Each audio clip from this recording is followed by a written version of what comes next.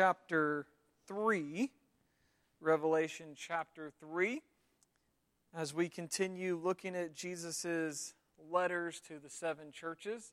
And all these are super fun, right? All these letters make us feel real good about ourselves. You can see that the issues they were dealing with back then are still many of the issues that we deal with today. And as you come to Sardis, you come to a really sad church because Jesus is going to say that they're dead. They are a dead church.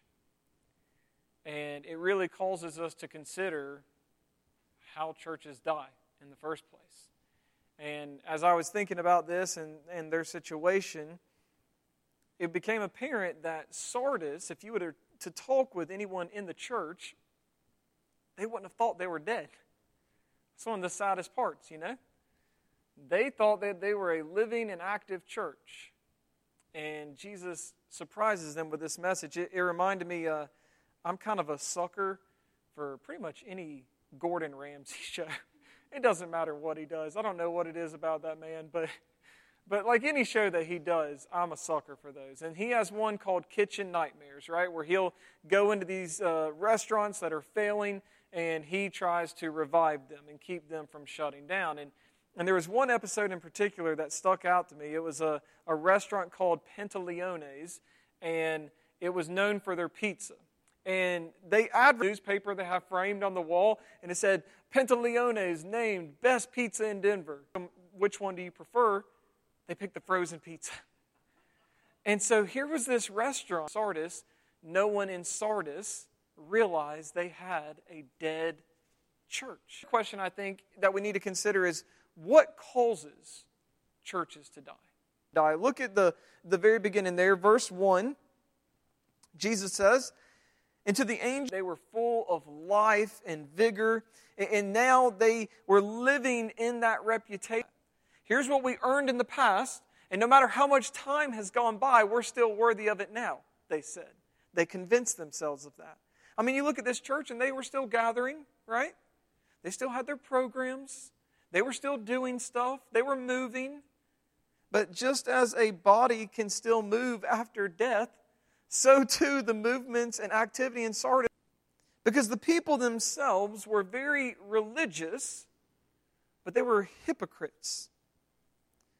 The dead churches are filled with religious hypocrites. And you remember in Jesus' day, there were a bunch of religious people who had the reputation of being alive, but they were actually dead, right? Do you remember these people? The Pharisees? They were all sorts of religious, were they not? They were going to the temple. They were doing all of their religious duties. They were making their offerings, and they were praying in public places, and they were fasting and twisting their faith. They were doing everything you can do. You looked, and the people said, oh, the Pharisees, they're great. They're a picture of holiness and what we should be. They're alive. And Jesus said, you're right, they are beautiful on the outside. But what was the problem? Dead on the inside. Remember what Jesus compared them to? They were like a what? A whitewashed tomb. Oh, you're beautiful on the outside. It's gorgeous. It looks perfect. Exactly how it should be. But on the inside, full of dead people's bones. And I think it's incredibly easy for individuals today and for churches today to become like that whitewashed tomb. How about you? It's real easy for churches to look the part today, is it not? They know what to say. The pastor has come up with a few taglines that he knows will get an amen, and he can get the people going that way. They've got the music down to a T. You go, and they are the picture. They are beautiful on the outside. But what's their substance? Is there substance? Are they just going with the routine of it all? Are they just going through the motions of it all? Or are they actually alive? Because it's possible to have all these things going on and still be a dead church. That's exactly what you see in Sardis. I mean, you see it right there. They were moving, they were active, they were doing all sorts of things. They had works because Jesus said, I know your works. And yet he says, you got all this stuff going on, but you're dead. How does a church get to this point? Well, let me ask you a question. Why do you think it is that the Pharisees did not realize that they were like whitewashed tombs?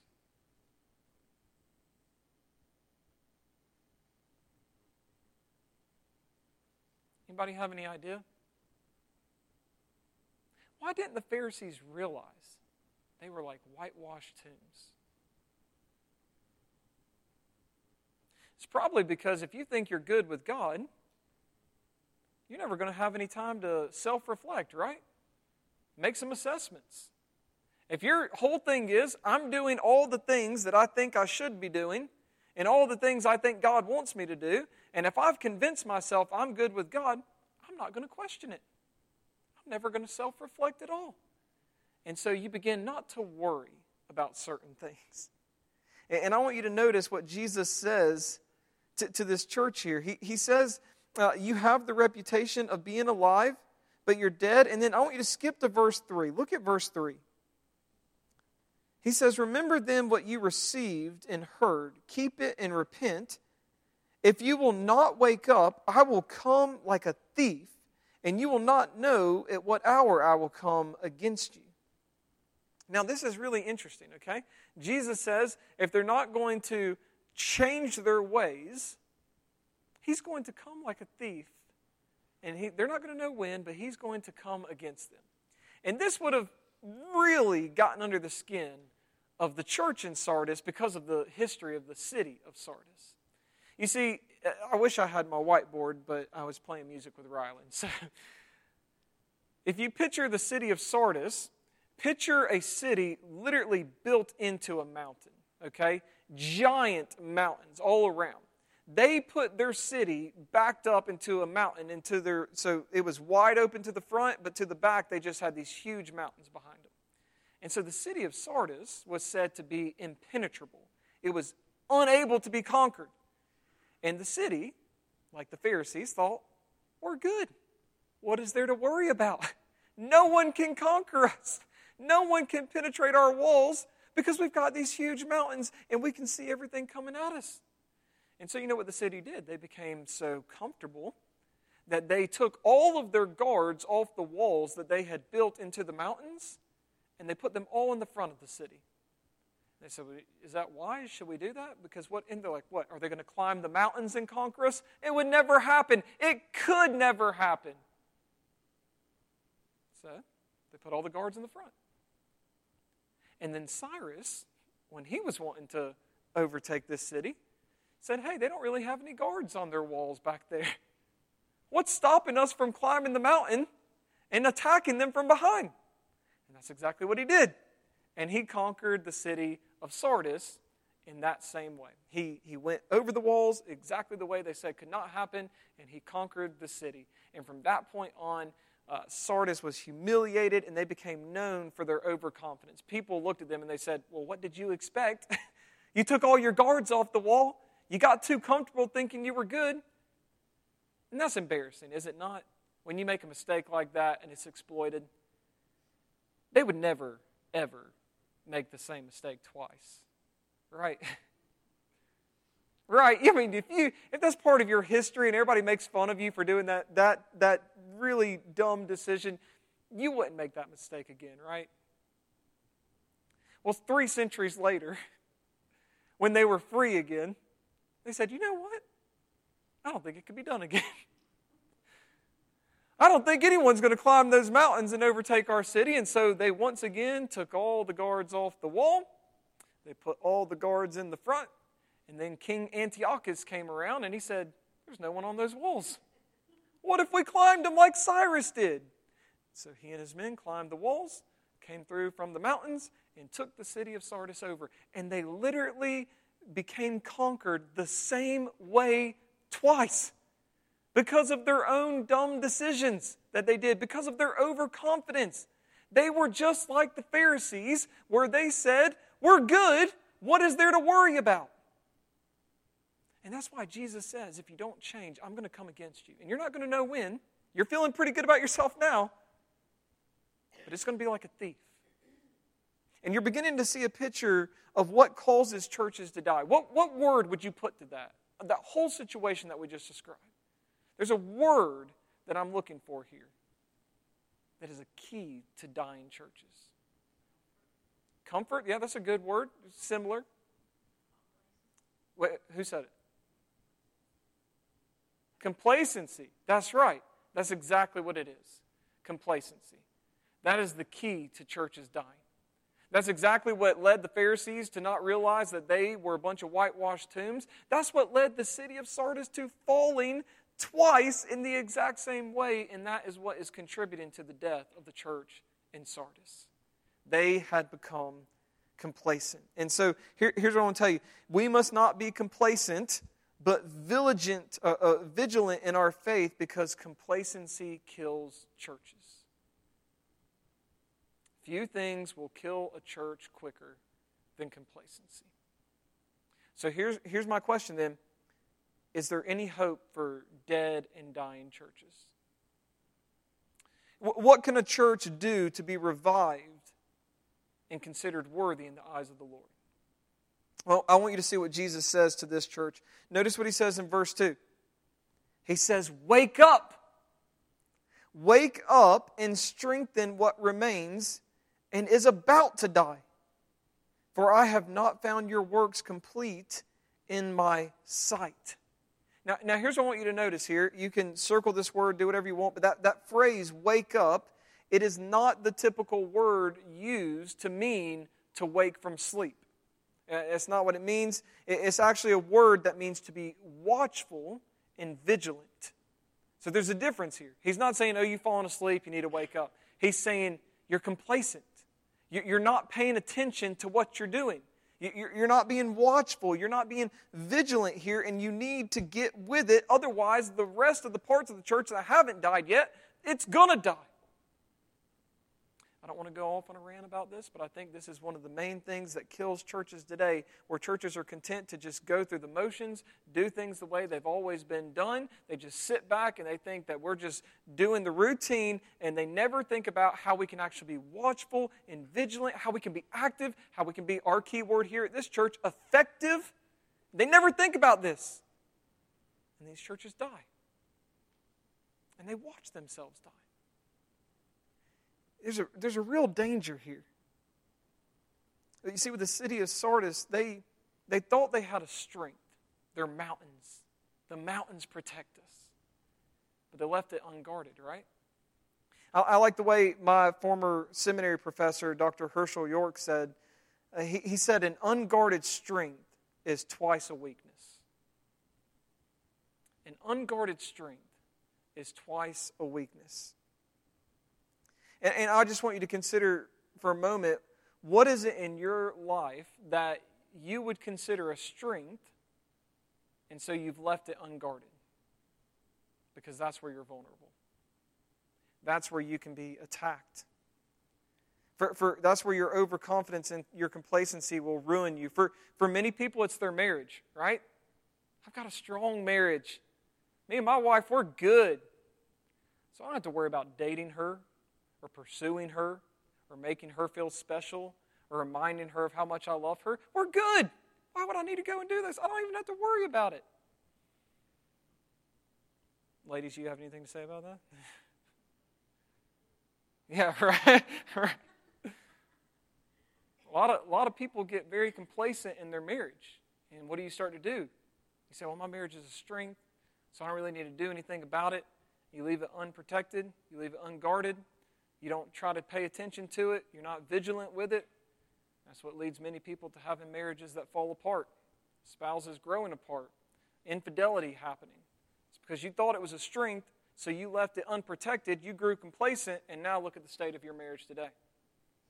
I'm going to be honest, and you know, this might not hit as hard for as many people here tonight, but there are a lot of people in a lot of churches today who have gotten very complacent with their children. A kid makes a profession of faith early on, 7 or 8 years old, 5 or 6. They make a profession of faith, they get baptized. The parent says, my kid's going to heaven. It's a strength. So what do? Leave them unguarded. I don't have to worry about them. They're going to heaven. Well, they never come to church anymore. They don't read their Bible. Haven't really seen any sanctification happen lately. There's no commitment to the Lord and His purpose and His mission. There's no holiness that's happening here. But I don't need to worry about it, because they made that profession of faith. And kids would never lie. They were baptized, so they're good. And we want so desperately to believe that this is a security and a strength in our lives that we leave it unguarded. And how many kids today have deceived their parents and themselves into thinking that they are in a right relationship with God, and the parents have not done anything to nurture that relationship. They've just left it unguarded and sent their kids out into the world to be schooled by the education system that we have today, by the culture that we have today, by social media that they are exposed to all the time, and then we wonder why Johnny's not in church anymore. It's because the parents said, he's good. I don't need to worry about him. For many people, it's stuff that goes on in the church all the time. Well, I don't need to volunteer for that thing, right? I don't need to volunteer because someone will. Yeah, we want to have a VBS this year. I don't need to volunteer. Someone's going to. I know that we need stuff done around the church, but I don't need to worry about it. Tommy Burdine's going to do it. Tommy Burdine, ladies and gentlemen. I don't need to try to help out with music or sound or anything else because we got people for that. I don't need to get involved in gospel groups because I'm sure someone will. How easy it is for us to grow complacent in the church, especially when we do see that other people are doing it. It's great that we've got ourselves a Tommy Burdine and a Gene McKinney and a Michael Stevenson. That's fantastic. They are strengths in our church. But you still have to protect those strengths, don't you? Because I know that these guys would never get burned out, ever. Sure would be nice if we could have someone to go alongside them, boost them up, help them out, not leave that strength unguarded. I mean, you look around our church today and it seems like everybody is content to just let everyone else do the work. That spirit of complacency that killed Sardis is killing churches all across America today. I don't need to worry about it. We're good. We got people doing it. It's not going to be like that forever. And I've got more to say on that in an upcoming sermon, so I'm not going to preach it tonight. But just stay tuned for that. But I just want you to understand that complacency kills churches. I want you to notice the second thing Jesus says. So not only does he say you got to wake up and strengthen what remains, he says in verse 3, notice what he says there, remember then what you received and heard, and keep it. He says, remember and keep it. And they were doing a great deal of remembering here, but what were they remembering? The old times, that's right. Jesus is wanting them to remember the gospel and the mission of the church. How often we forget the mission of the church. We think church is just something we go to. How often we forget that we have a mission as a church. Jesus wants them to remember that, but as Michael said, they're getting hung up on the good old days. Oh, man. They're like, Jesus, we are remembering. Best pizza in Denver, right? We're the best church there is. We're Sardis. Hung up on the good old days, the glory days, and they can't move by it. You know, Tom Rainer, some of you know the name. He's one of the leading church experts in the world today. He's researched more churches than I think any other person alive has. And he studied a lot of dying churches and dead churches. And he said the number one most common thing that they all had in common was that they were clinging to the past. That's interesting, isn't it? I mean, thousands upon thousands of dead churches and dying churches, and every single one of them had a same problem, had a lot of different problems in many ways, but they all shared one problem at least. They were clinging to the past. They only wanted the worship music of the past. They wanted to use evangelism strategies of the past. They wanted no screens in the church building. Couldn't have any screens. They wanted the same number of services at the same times that they'd always had. They wanted the men to wear suits and ties and the women to wear dresses. They wanted the church to do everything it had done during America's spiritual glory days. And listen, we should be thankful for those days, right? Praise God that we had them here in America. But listen to me, those days are gone. Those days are gone. And I want to just remind you of this. You already know this. We could do absolutely everything we used to do back then. and there is no guarantee it would be as successful today. You could play the same music, you could dress the same way, you could do the same strategies, same evangelism, all that kind of stuff, and there is no guarantee that you'd have the same results today. In fact, I think you'd probably have the opposite results today. Those days are gone. Appreciate them, but you have to move forward. You have to be willing to make changes. You have to be willing to adapt. We aren't to obsess over the past and memorialize the past or try to recreate the past. God has placed us in the 21st century for a reason. If He wanted us to be born or exist at another time, do you think our sovereign Lord, who's powerful in all ways, could have done that? Yeah, absolutely. But in the infinite wisdom of God, He said, I want these people to be born and live at this time and be part of this church and do ministry in this culture, which means we have to adapt. We have to be willing to change. Listen to me, I'm adamant on this. The message does not change. Have y'all ever heard me change the gospel? No. At that point, let me be anathema, as Paul says. If I or an angel or anyone else comes to you and preach a different gospel than the one you first heard, let them be anathema. The message does not change, but the way we share it can change, right? You go knock door to door today trying to share the gospel, people greet you with a gun. But there are other ways to share the gospel, effective ways. Worship does not change, but the style can, right? Nothing heretical about that. The gathering of the church doesn't change, but the frequency of which it meets can change. The times in which they meet can change to adapt to fit their people better. None of that is against the Bible. It's recognizing the times in which you live and the culture in which you live and say, we want to be effective in this time. Here's how we do it. The church is not primarily to be a testament to the glory of its past, but a testament to the glory of the gospel of Jesus Christ. Who cares if they know our history? Doesn't it matter more that they know Jesus? Who cares if they knew that this place used to only be standing room only? Praise God for that.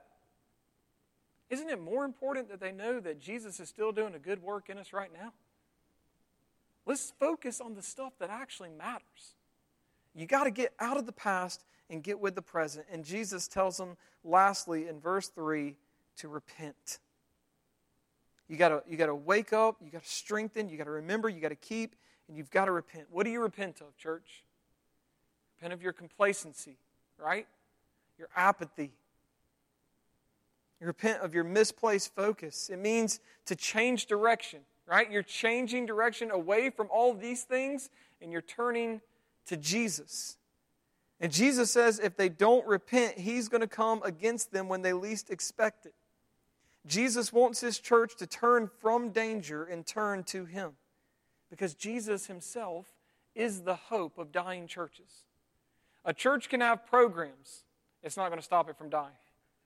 A church can have a very popular preacher who's charismatic and a great communicator. Not going to stop it from dying.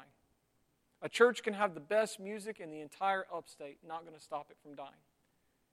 Jesus is the only hope of dying churches. He is the only hope there is, period.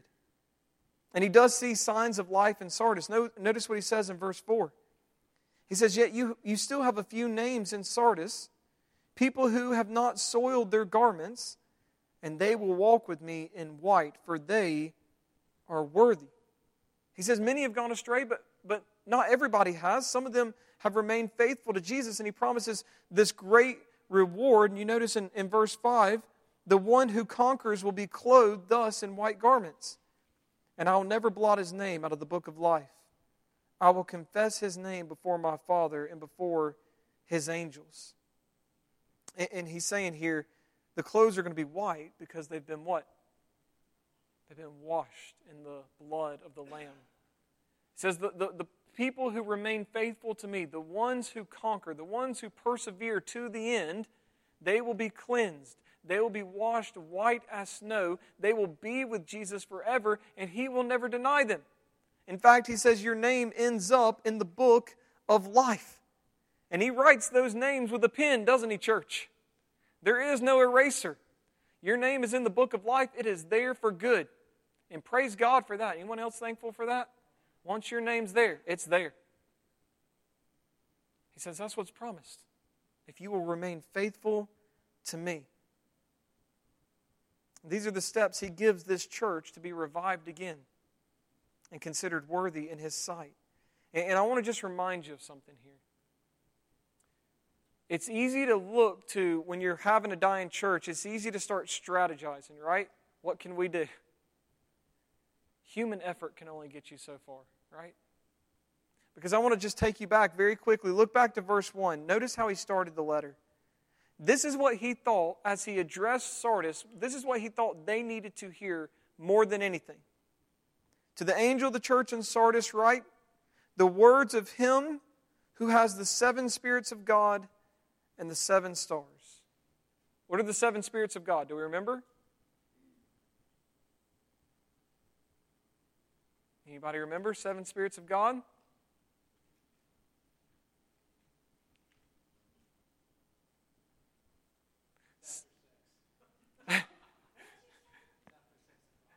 Oh, it's okay. Yeah. Remember, 7's the number of perfection. Did someone have it? David, were you saying it? Yeah, 7's a perfect number. In reference to the 7 spirits, it's saying it's the fullness of the Holy Spirit. It's a reference to the Holy Spirit. It's the fullness of the presence of the Holy Spirit. Do you remember the 7 stars? 7 stars are the 7 angels. Angels being of the churches. We said messengers of the churches. And so Jesus is saying he is the one who is sovereign over the Holy Spirit and the ones who are bringing the messages to the churches. Most of all, what he's promising here and saying is that dying churches need the Holy Spirit more than anything. Without the Spirit of God, you have no hope as a church. It's actually, there's an interesting Old Testament background to this, because you remember when the people of Israel were returning to Jerusalem and the temple was in ruins, right? Do you remember? Just a bunch of stone. And they're walking up to this place where the temple once stood, and they see a bunch of stone, and God told them to rebuild it, and they're like, how? How could we possibly do this? It's too much for us. We don't have the people. We don't have the resources. We don't have the knowledge to do this. This is beyond our ability. What hope for us is there to make this a place of worship again, to have your glory fill this place again? What hope is there? And in Zechariah, chapter 4, in verse 6, God is addressing this same issue, and he says, not by might, nor by power, but by my Spirit, declares the Lord. They're over there scratching their heads. God, what are we going to do? We don't know what we're doing. We don't have the people. We don't have the resources. And God says, it's not by might. It's not by power. But by my Spirit will this place be rebuilt and filled again. And that's the promise that he is making here for the church. There is no church apart from the Spirit of God. There is no life apart from the Spirit of God. Not by might of men, nor the strategies of men, nor well-meaning programs. None of these things can save a dying church or enliven a dead church. Not by might, nor by power, but by my Spirit, says the Lord. Folks, what we need more than anything is the Holy Spirit to be active in our midst. If the Spirit's not here and He's not convicting, there is no salvation. There is no repentance. There is no new life. We need the Holy Spirit. And so we need to do what Jesus says here. We need to wake up, because complacency kills churches. It's time to wake up, church. It's time to wake up and strengthen what remains before those things die as well. It's time to remember the gospel of the Lord Jesus Christ and be willing to adapt to the time in which He has placed us. It's time to repent of our complacency and our sin and keep our hearts and our eyes focused on Jesus. To understand that He is sovereign over the church and the church's messengers, and He alone can send the Holy Spirit to be among us. And so that's what we need to pray.